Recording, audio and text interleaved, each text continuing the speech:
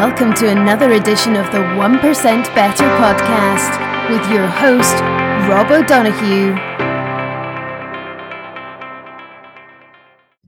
All right, guys, look, thanks for the invite anyway. And the Perry Marshall 80/20 sales and marketing. Okay, to go? Mm-hmm. Oh, yeah, I thought somebody was talking there.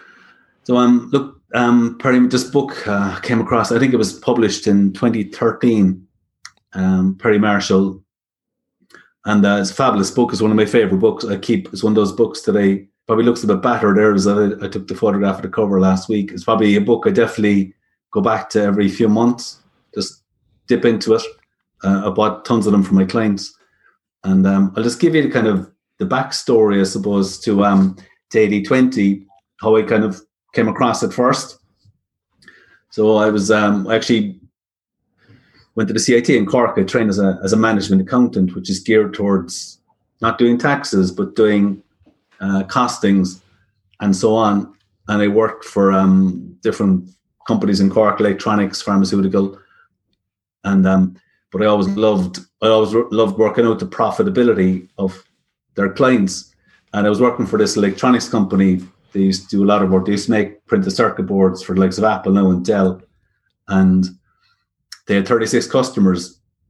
So I decided to work out anyway, try and see if I could drill the profit down to net profit level. So I got a big spreadsheet and I put all their sales along the top for, I think it was for a year. And then I got all the purchasing, all the supplier costs, and then all the overheads. So like the wages, rent and everything else. And I allocated them all. So what I had was the net profit or loss by customer, each of the 36 customers. And what we discovered is that just 3 of the 36 customers were giving them over 90% of their net profits. 3 out of 36. And there was about 18 of them losing money. I just thought this was incredible. And I think once I saw that, I said my days as an accountant were kind of numbered. So I kind of started my own business in 2003 and started consulting, and I do a lot of work in 80/20 and selling price as well. And there's different books written on 80/20. Richard Koch had one about 20 years ago. It was a bestseller, The 80/20 Principle. And then Perry Marshall's book kind of added layers to 80/20, because a lot of the 80/20 up to then was probably on working out your most profitable customers, whereas Perry Marshall started applying it to stuff like sales and marketing and also how we spend our time. Just very, very interesting. So I'll just take you through I've case studies and stories, and then I've the main lessons from the book as well.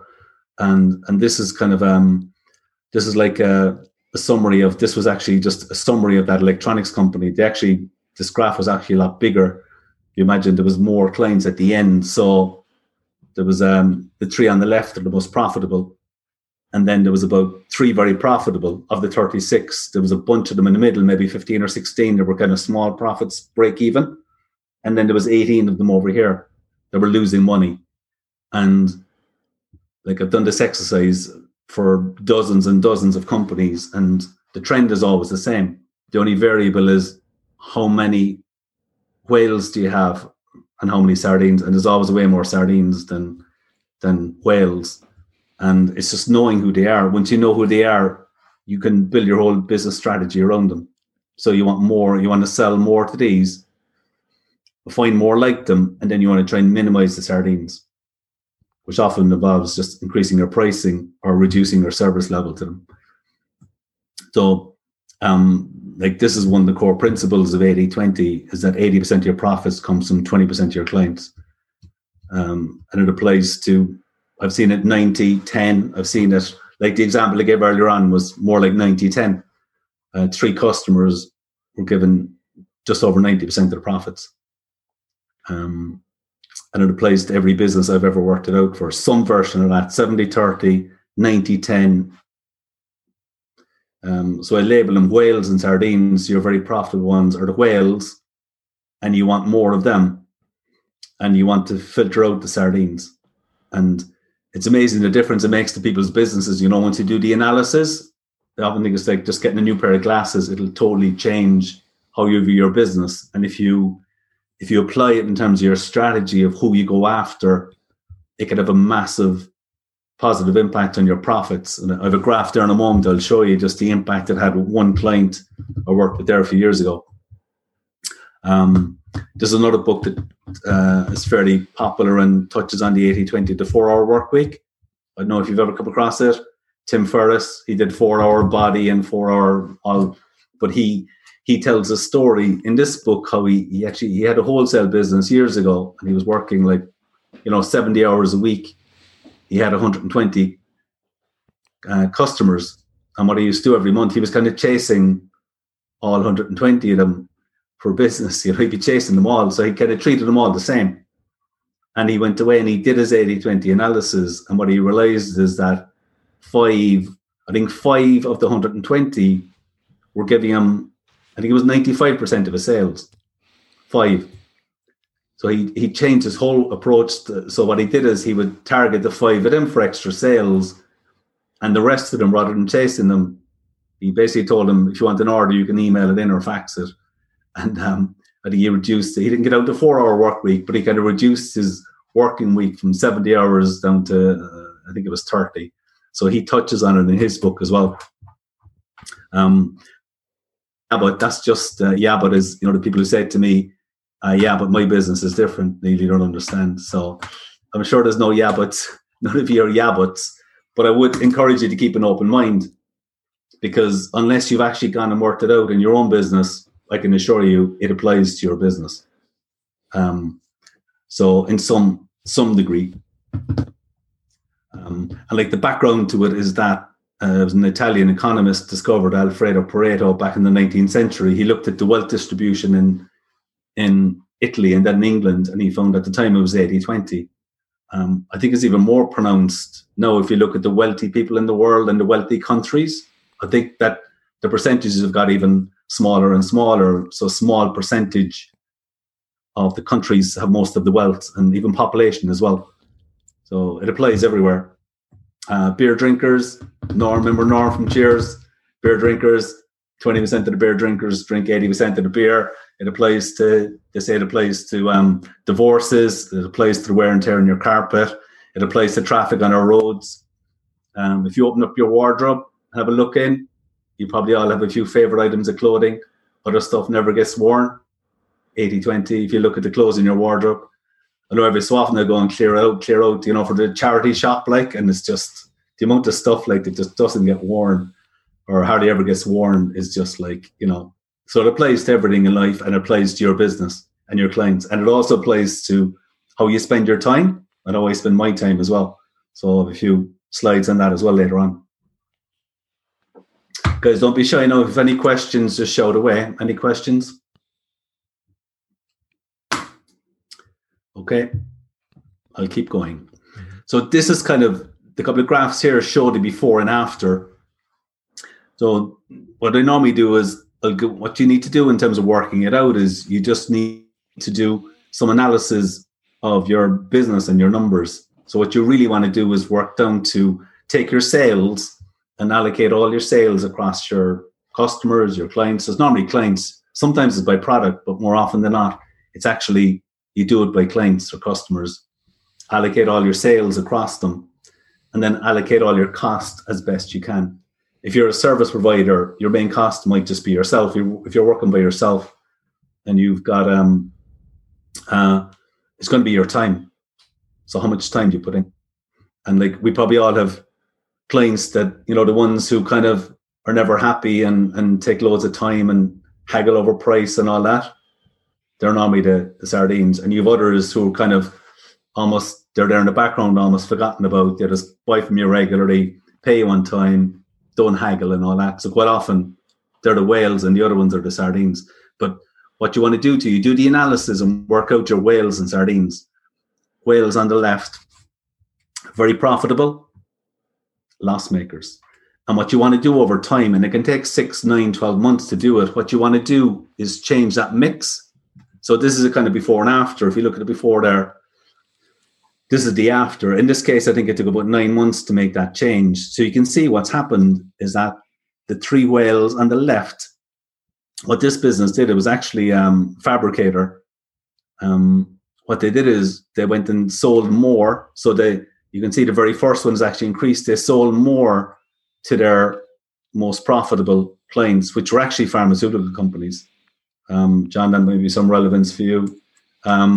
This particular company, they dealt with, I'll come back in a moment, they dealt with pharmaceutical, and they also had drinks companies and food companies.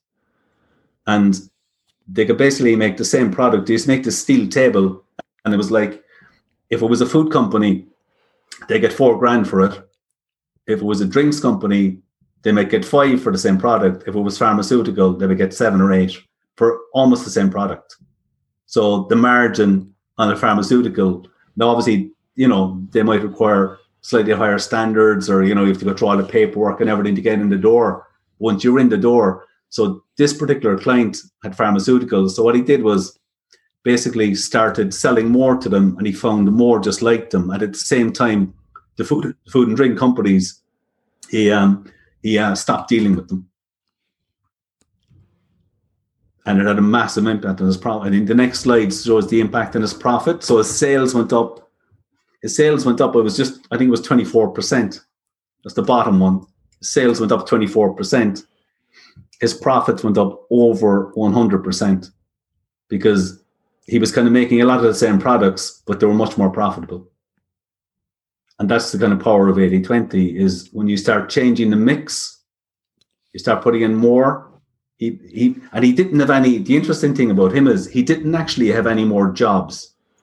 He didn't increase the number of jobs he did, but effectively he took out some of the ones he was doing for food and drink companies, which were small profits, and replaced those jobs with pharmaceutical jobs.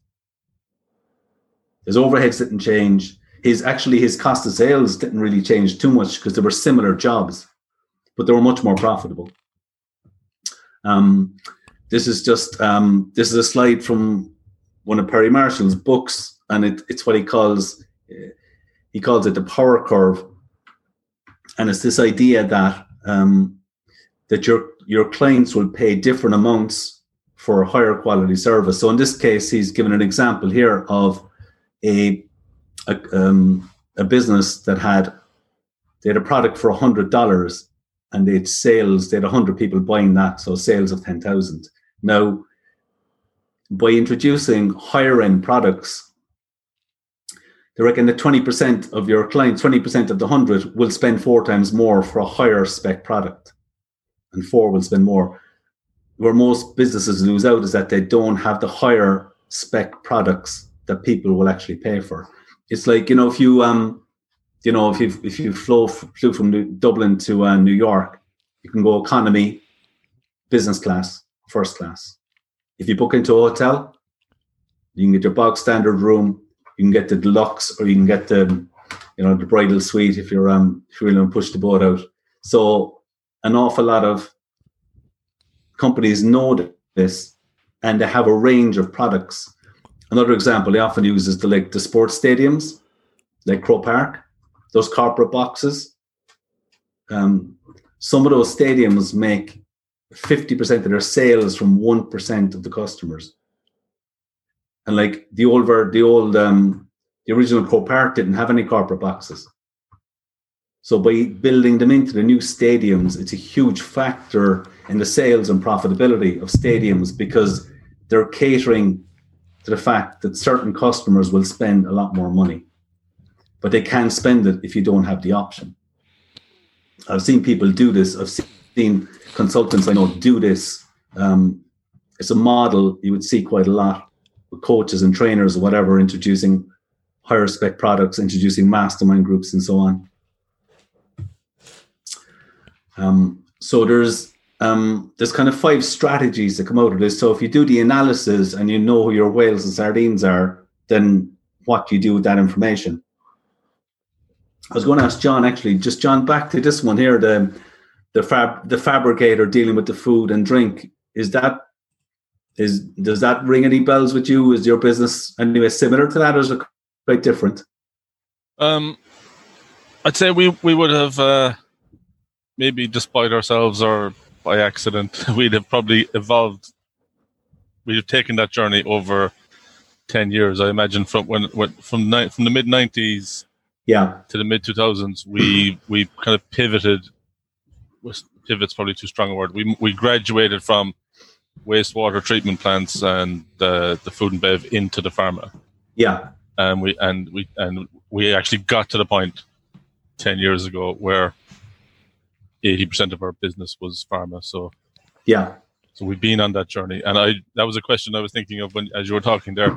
Yeah. I presume if you do the 80-20 exercise and you do prune away the sardines and you concentrate on the whales, you're still going to end up with 80-20 at the end of the day. Correct. Just a bigger, it's still 80-20, but it's a bigger pie. Yeah.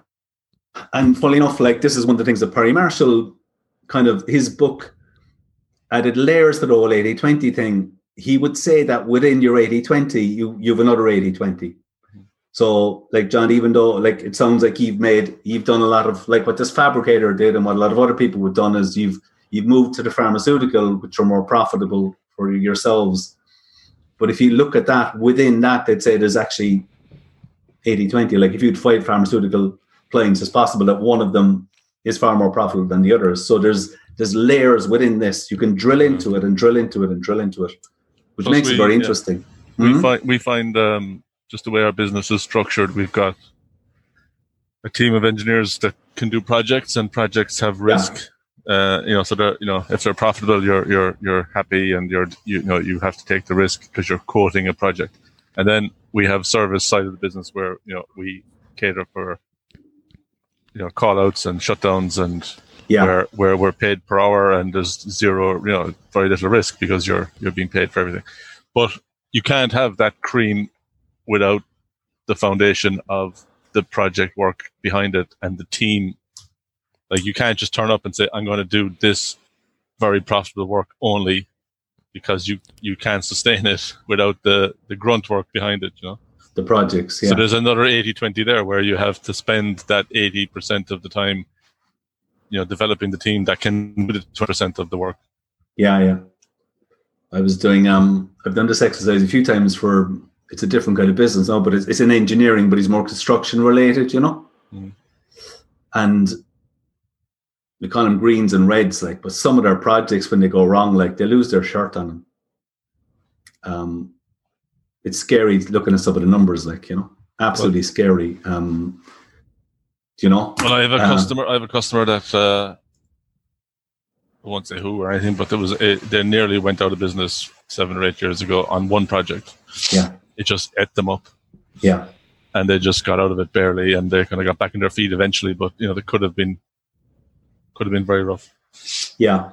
And Sarah, I know your business is probably a bit different, so this I'm not sure how applicable. I suppose this is very much business related as such. So, but I mean, there's some of the later slides will definitely be applicable to how we spend our time, even if these aren't hugely applicable to yourself and the lads. Okay. That model you're looking at there, not model, but just kind of the offerings. I think the book called Nudge, maybe, where they create this kind of choice architecture. Is that the language they use for that? Where you're obviously creating options. Is it this one, Robert? Sorry, which one? Yeah, it's just like that. I guess I think I've seen it in, when you're buying gold, silver, or bronze services. Yeah. And it's kind of different prices, and you're trying to nudge people into the middle one typically, or whatever angle it's going at, to make the extra amount. Something similar, I suppose. Yeah, it's somewhat similar. The bronze, silver, gold is it's in my head. It's a little bit different, because you could be offering with the bronze, silver, gold. You could be offering the gold could be you're getting a bit 3 extra, times the price, but it could also be 3 times the cost.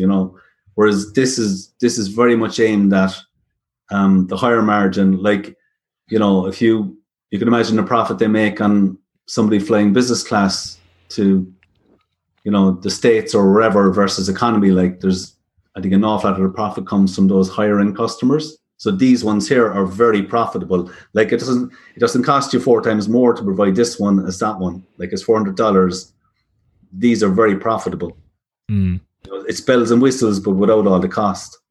Yeah. The plane example is similar to what I was saying there. You have to have the 100 people at the back to pay the fuel and pay the bills, and then the first class people are just cream.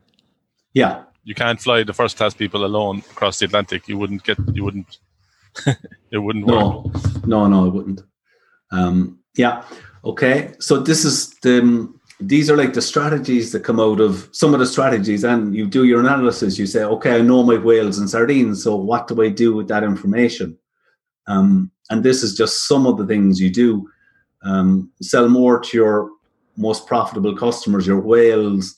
And once you know who they are, I had a great example there a few years ago. It was a wholesaler, and just go back a few years ago, I'm sure it was in the kind of depths of the last downturn, and he was supplying salons, like, hair salons and beauty salons, and it was a really competitive business. Like, he had all these competitors, and what they would do is the competitors, they probably all did it, but they would just have a VAT-free day, like out of the blue, and they contact all their clients and say, oh, we're having a VAT-free day, which means everything like it'd be 23% cheaper. So like, it was a very competitive business, but he had about 400 active customers, and what he did is he looked at the profitability of them, and he started targeting, I think he had about 30, just under 40, he reckoned profitable customers, and he just basically focused on them, and called on them, found out what they bought, what did they need, and he grew his sales with his most profitable customers,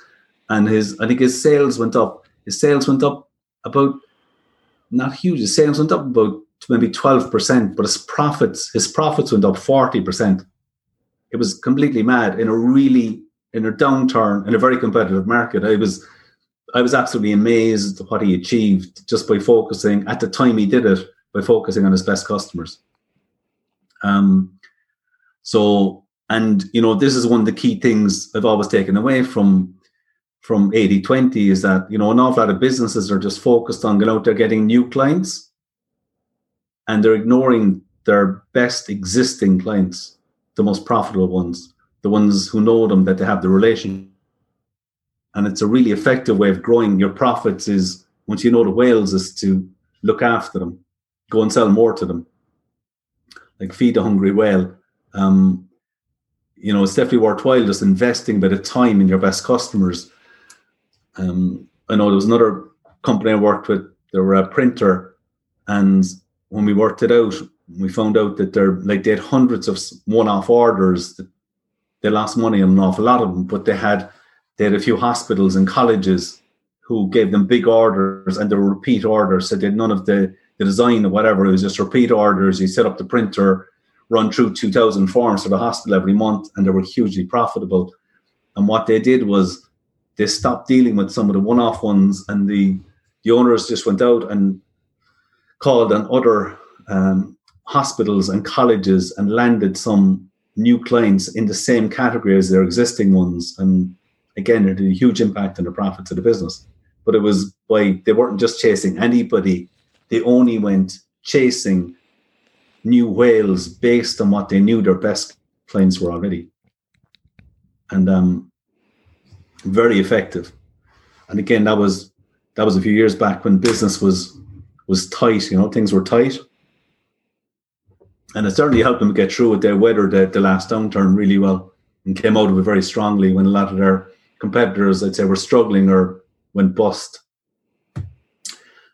Fire sardines, this is the fun one. Firing sardines, because like we're told, we're brought up to think, all clients are good and all sales are good and you can't say no. But actually you can, because all your clients are not the same. Certainly not when you look at the analysis of the profits, an awful lot of them are losing you money. And what you really need to do is move them up or move them out. Now, I have a good example of this in a while there as an accountant, but people find this a bit scary. So I'll probably tell you the story about the accountant, actually, because it's a good way of doing it, of handling it, is you kind of, what some people do find easier to do is they'll grow the whales a little bit first before they tackle the sardines.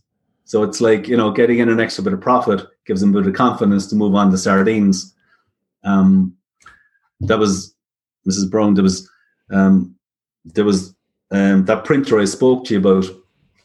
What I did is I went away and looked at the jobs, and in a typical week they had about 60 different jobs they'd have So 60 different orders. On average, they had 60 orders a week. So there could be, a lot of them were one-off orders. And then they had the repeat ones, which were the hospitals and colleges. But I tracked one of them, and this woman came in, got her Mrs. Murphy, right? And it was her grandson's 21st birthday. So she wanted to organise invitations. And the printer came out and sat down with her for about half an hour and went through different designs. And she wasn't sure, so she brought it home and she wanted to show her daughter. And then the daughter was emailing the printer, and there was, they were changing this colour and changing that, and all this went on, right? And eventually they agreed it, and the printer finalised the design anyway and set it up and ran it through. And they charged this woman, I think, €70 for her invitations. But when they costed it out, it should have been about €200. And they had a lot of those one-off orders. Because it's a one-off, there was, and this is another one of the key things about 80/20 that I discovered after doing it, even the first few times, is that there's a minimum cost of dealing with a customer. So anytime you take on a customer, there was a minimum cost, and most costing systems don't pick that up. So like we counted about 24 steps for the printer from start to finish for him to deal with any customer and any order. Was 24 steps involved, and €70 wasn't cutting it. So, and at the same time, they knew that the hospitals and the colleges were very profitable. So what they did is they went and chased some more. They did actually get more work from their existing. For example, the hospital, when they went and spoke to them, they were doing 2 forms every month, and they found out that the hospital printed about 70 forms. Right? It was 70 forms the hospital got printed, but they were only getting 2. This printer was only doing, my client's only doing 2 of them. And they landed another 2. And they also went after new hospitals. So it kind of gave them the security. Then to tackle the sardines, so what we did is we doubled the prices. So the one-off orders went to €150. And then about a month later, I called into the Monday and they're after increasing it to €200. So what happened then is, for the people who came along who were one-off orders, like the public, basically they quoted them €200, and most people wouldn't pay it. Right? The odd person would. So we just sent him down the road to his competitor, right? And we thought this was great fun, and the competitor was probably laughing, going, "What's going on there?" But sure, the competitor was probably charging him €70 as well. Now, obviously, if somebody came along for a first order and they were a company or a potential, I just call them baby whales, okay? If a hospital came along, or a college, or a big company came along, then they were treated a bit differently, all right? You might give them, you might be charging them the full whack because you wanted to get them in initially. But the one-off orders that were obviously one-off orders, they trebled the price. And what this did is, okay, you could say they're losing sales, but actually freed up the printer to go and talk to the existing whales, and they got more work from them. So it actually worked brilliantly. So even though it's a scary thing to do, minimizing the sardines is a key part of the whole process.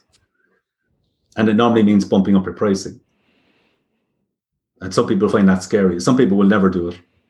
I have clients who have sardines and they have them for the last 10 years, and they still have them. But I mean, it's their business. I can't tell anyone what to do. I just calculate the information.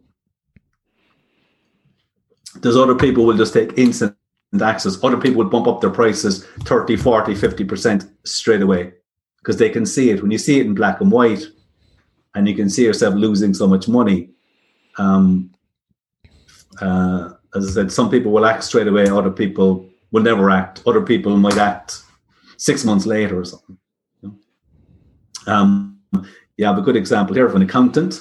And I worked with him last year, and he had about 300 clients, and he worked out that the bottom 115 were only tax returns. So he decided he was going to get rid of most of them. Now, like what happens when you do this is normally there's exceptions, okay? Like, so he went through the list of 115, and some of them were like, one of them was his second cousin, right? And someone else was like his oldest client, and his father used to deal with him.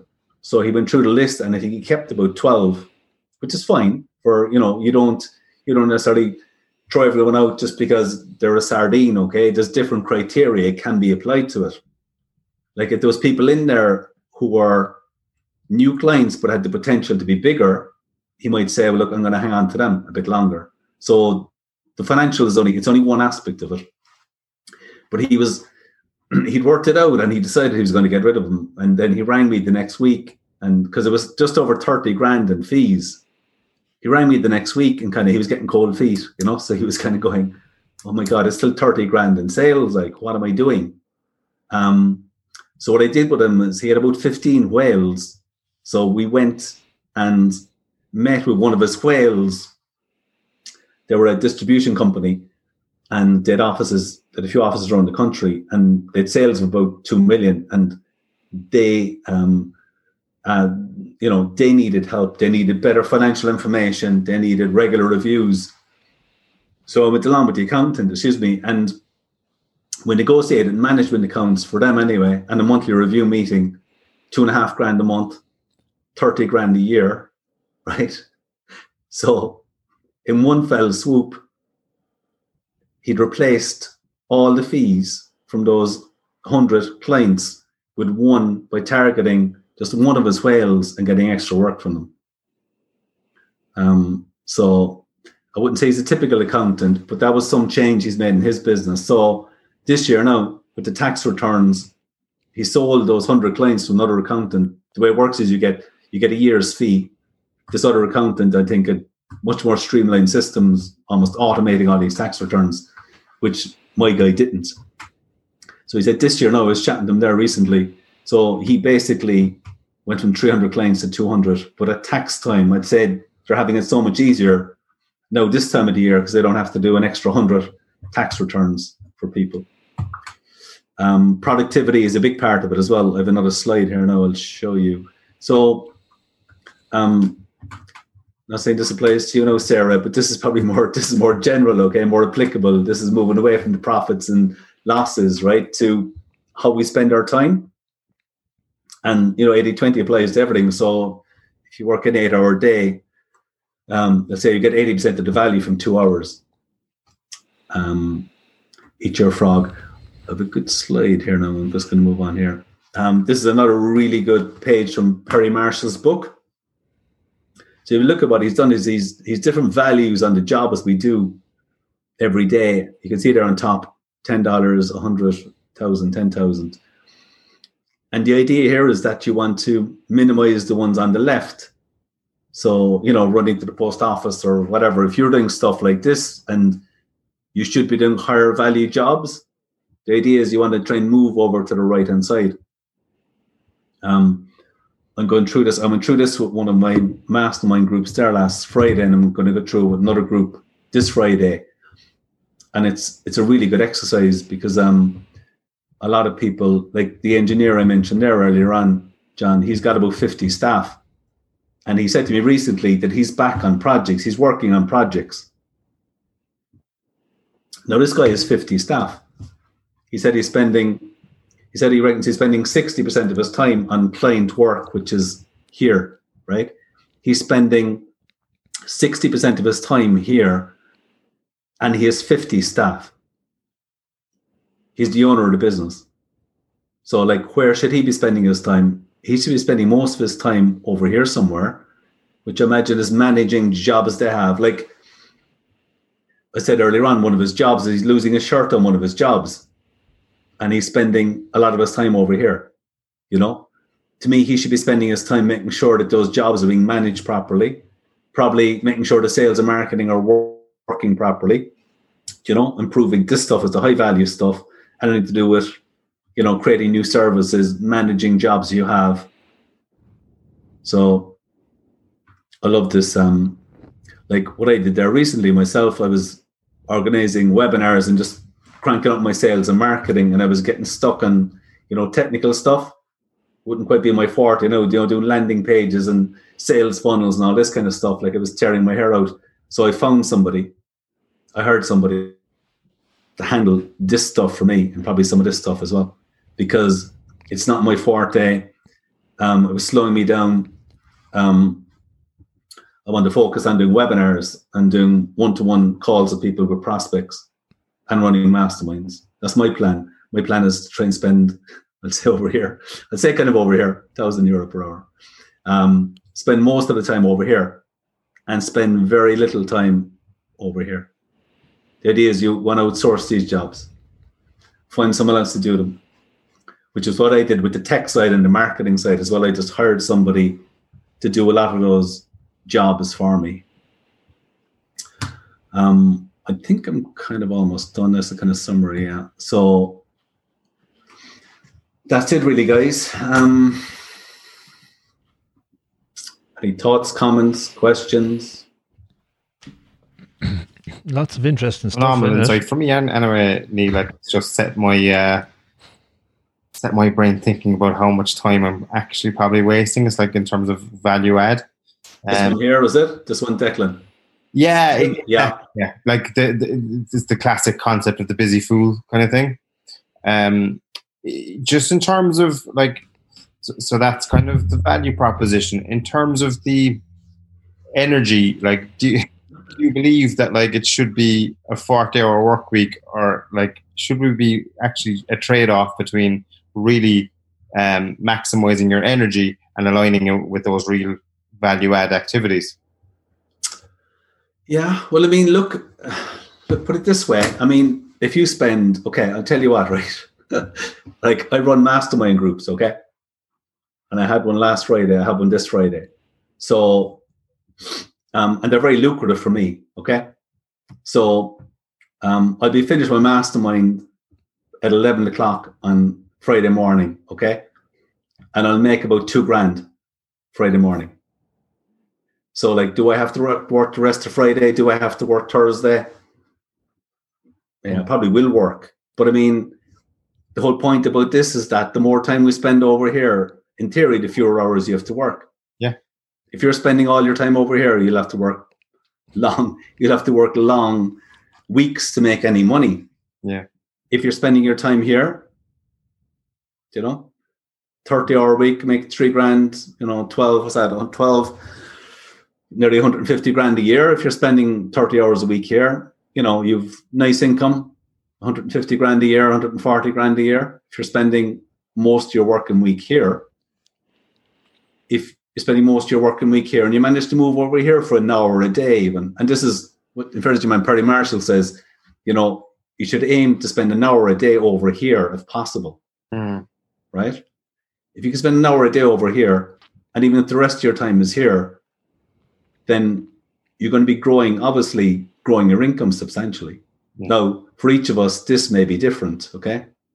Like for me, at the moment, I have a very clear idea. At the moment, this is masterminds, okay? Absolutely. But I mean, I spend probably time here, I'm trying not to spend too much time here, but I guarantee I do. Like I still do. Next week there, Monday, I'll be doing, not my VAT return, but I just do the spreadsheet for the accountant. And I shouldn't be doing it. Like he's offered to do it. I just have to organize to pass it over to him. Okay. I'm not sure. I don't think I spent too much time over here. Not yet anyway. But, and it's a brilliant, you know what? I love this because it applies to all of us. It'll be different for all of us, but it's just to be aware of it even, especially over here. Are there jobs you're doing that you simply should not be doing? Yeah, guaranteed for all of us, I think the answer is yes, without a doubt. Even if it's getting fucking, spending too much time answering emails. Yeah. Certain emails might be over here, but I bet you a lot of emails over here, going on to Facebook, browsing Facebook, LinkedIn, whatever else, checking whatever you do, your favorite sites. Okay, there's no harm doing a bit of it during the day, but I mean,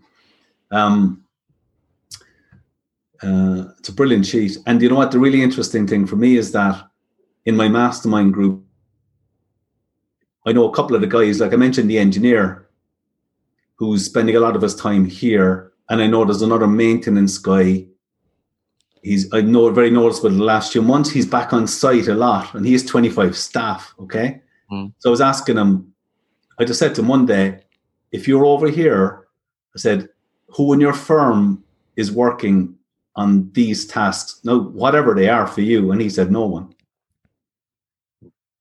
There's another couple of guys in the mastermind and they're moving over this way. One guy has outsourced nearly all his sales and marketing. And I can see that he's he's putting into processes and systems to make himself redundant, and he's spending a lot more of his time over here.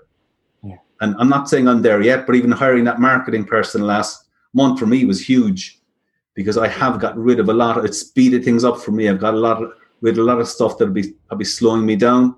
It speeded things up. I had a webinar last week. I'll have another one in a few weeks' time. I'll have another one in December.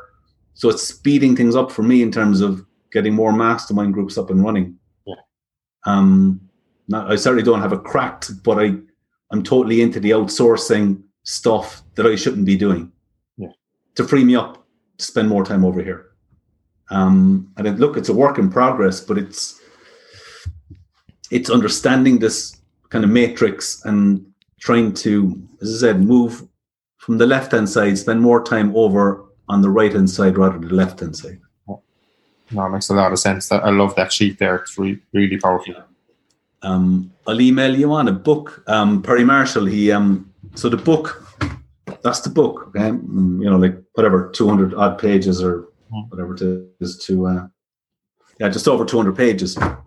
But he brought this out recently. It's like a summary of the book, right? It's only like 40 pages. Okay. And he did kind of teleclasses there last week. He did an hour a day for 5 days, and he sent on a soft copy of this, and I have it. I can send it on to you. There's just a password on it. I can say it. I can send it on to you, Rob. You can, if you want, you can share it with the lads. Mm-hmm. And it's got that in it, but it has other stuff as well. It's like a summary of the book. It's a brilliant little booklet. I bought 20 copies of it there a few weeks back, and I've given them to all my mastermind people. So like, that's what we're covering in our masterminds. We have an education part, and we do a hot seat part where people can bring along a challenge. So in the education slot now this month, we're covering that book, and people love it. Like, that's the main slide. That page there knows what we're doing. Yeah. And I think most people kind of get it. I'll shut up now and leave you. I don't know what time is it. Any, like, over to the rest of you, Rob or John, Sarah, any comments or questions or? I'm a great believer in delegating. I always delegate as much as I can. So I think that's probably, in a different way of putting it, that's kind of what you're talking about. Is part of it, yeah. Out off your desk, so that you have time to think, and you still have to check, you still have to plan and check, and that takes time. But if you delegate to 5 people, they might take longer than you would have taken, and you'll take longer telling them how to do it. They'll take longer checking, but you can get 5 times the work done in one day. And that's the key. Yeah. It's spending that freed up time then productively, I think, is the important part, Mm. So it sounds like you have it sussed, John, have you? I don't know about that. There's always stuff to do, but there's always, listen, it's still worthwhile. Maybe, you can use Toggle as a great exercise to do is track your time for a week. Toggle as an app, or there's other ones you can use to track your time and review it. There's always something that'll come out of that, because you'll be spending time doing stuff you shouldn't be doing, and then there's stuff you're doing that's taking longer than it should do. Always worthwhile doing. No, I think I have a pretty good handle on where my time is going.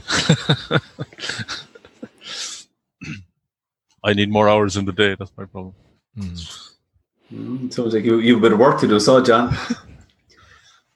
Yeah. No, for me, I think. Very much. Sorry, go on.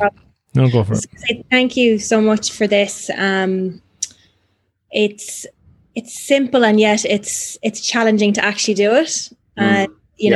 I've very familiar with this as a concept, but actually just this refresher this evening with you has just really got me thinking about my time and, where I'm spending my time, and am I focusing on things that are the biggest impact, that I'll get the biggest return on? And the truth is no.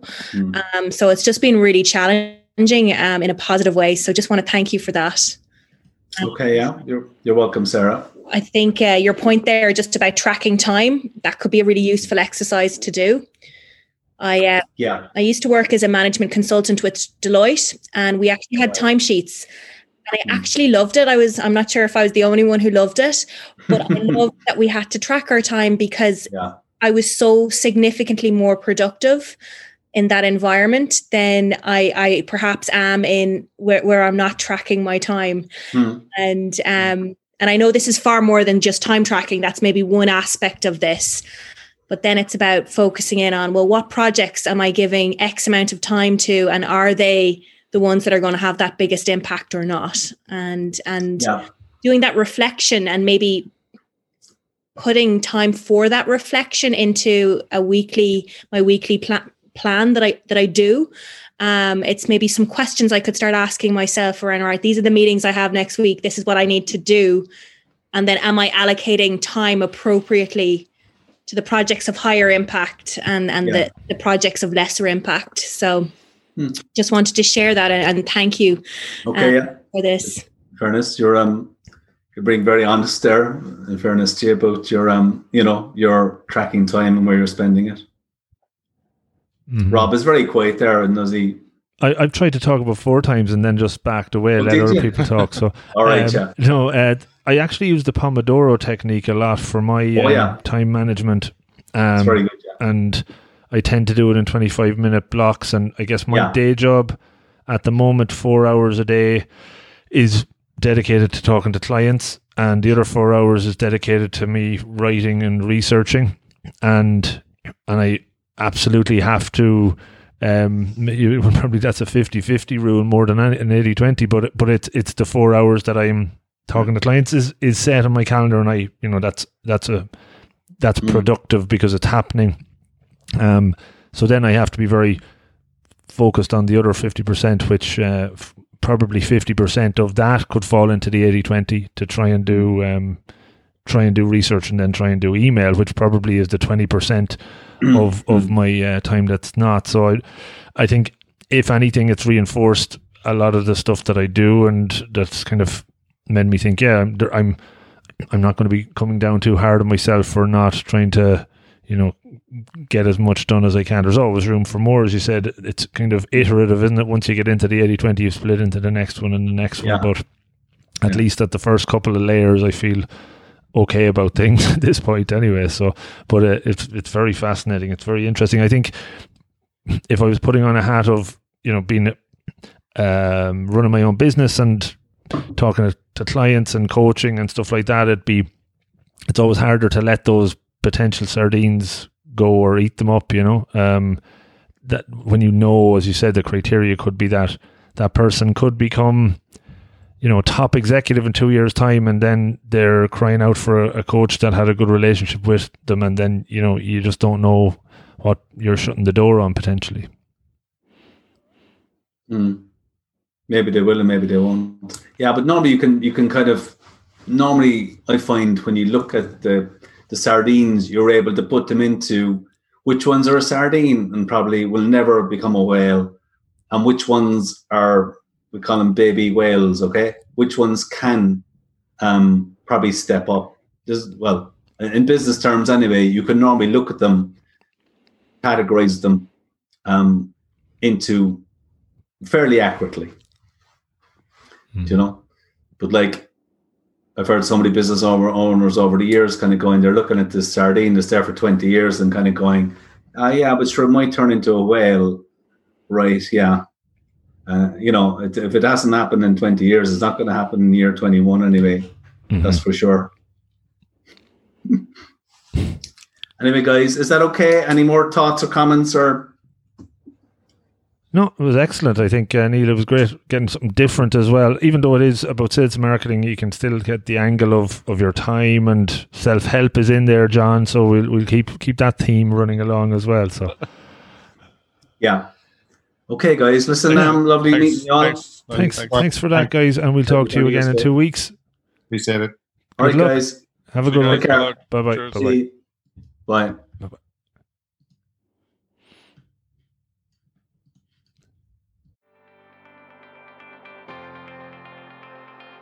Hey folks, thanks so much for listening to the show. If you enjoyed it, could you please consider helping me extend the reach of the podcast that a little bit further? You can do that in a number of ways. The number one way is to subscribe on your app of choice. This helps me with the chart ranking, leading to more folks stumbling across the podcast and checking it out. You could also repost it on your social media channels. Any of them would be great. And maybe even tell a friend in person or over the phone. Pick up the phone, give them a call and tell them about the 1% Better podcast. Tell them about this episode or one that you've heard in the past. Any will do. I would really appreciate it. In the last year, we set up a 1% Better Slack community, which you can join for free and interact with me and other members of the community and improve through holding each other accountable and sharing monthly challenges. It's a lot of fun. Check it out. I'm into season 4 of this incredible journey, and the more of these interviews and solo shows that I research, record and share, the better I believe that they get, and more loaded with actionable takeaways that you can learn from. I know I've learned so much from it so far, and it's always really, really fulfilling and rewarding when I hear from you on what you took from it. So do reach out, rob@robofthegreen.ie. And of everybody that listens, 90% listen and enjoy, but only around 10% actually take action, write down takeaways and put them into practice. I am convinced that if we can move that number a bit higher, the listeners will not only make steps forward towards their goals, but they will be more fulfilled and happy and better. Change doesn't happen overnight. It is hard, but it's all about taking the first step, whatever that is for you. You can absolutely do this. Make a plan, be deliberate, take action. Don't overreach. Start with those small incremental improvements, and over time you will see great progress. It's all in the pursuit of betterness. So again, thank you so much for listening. Good luck and stay safe.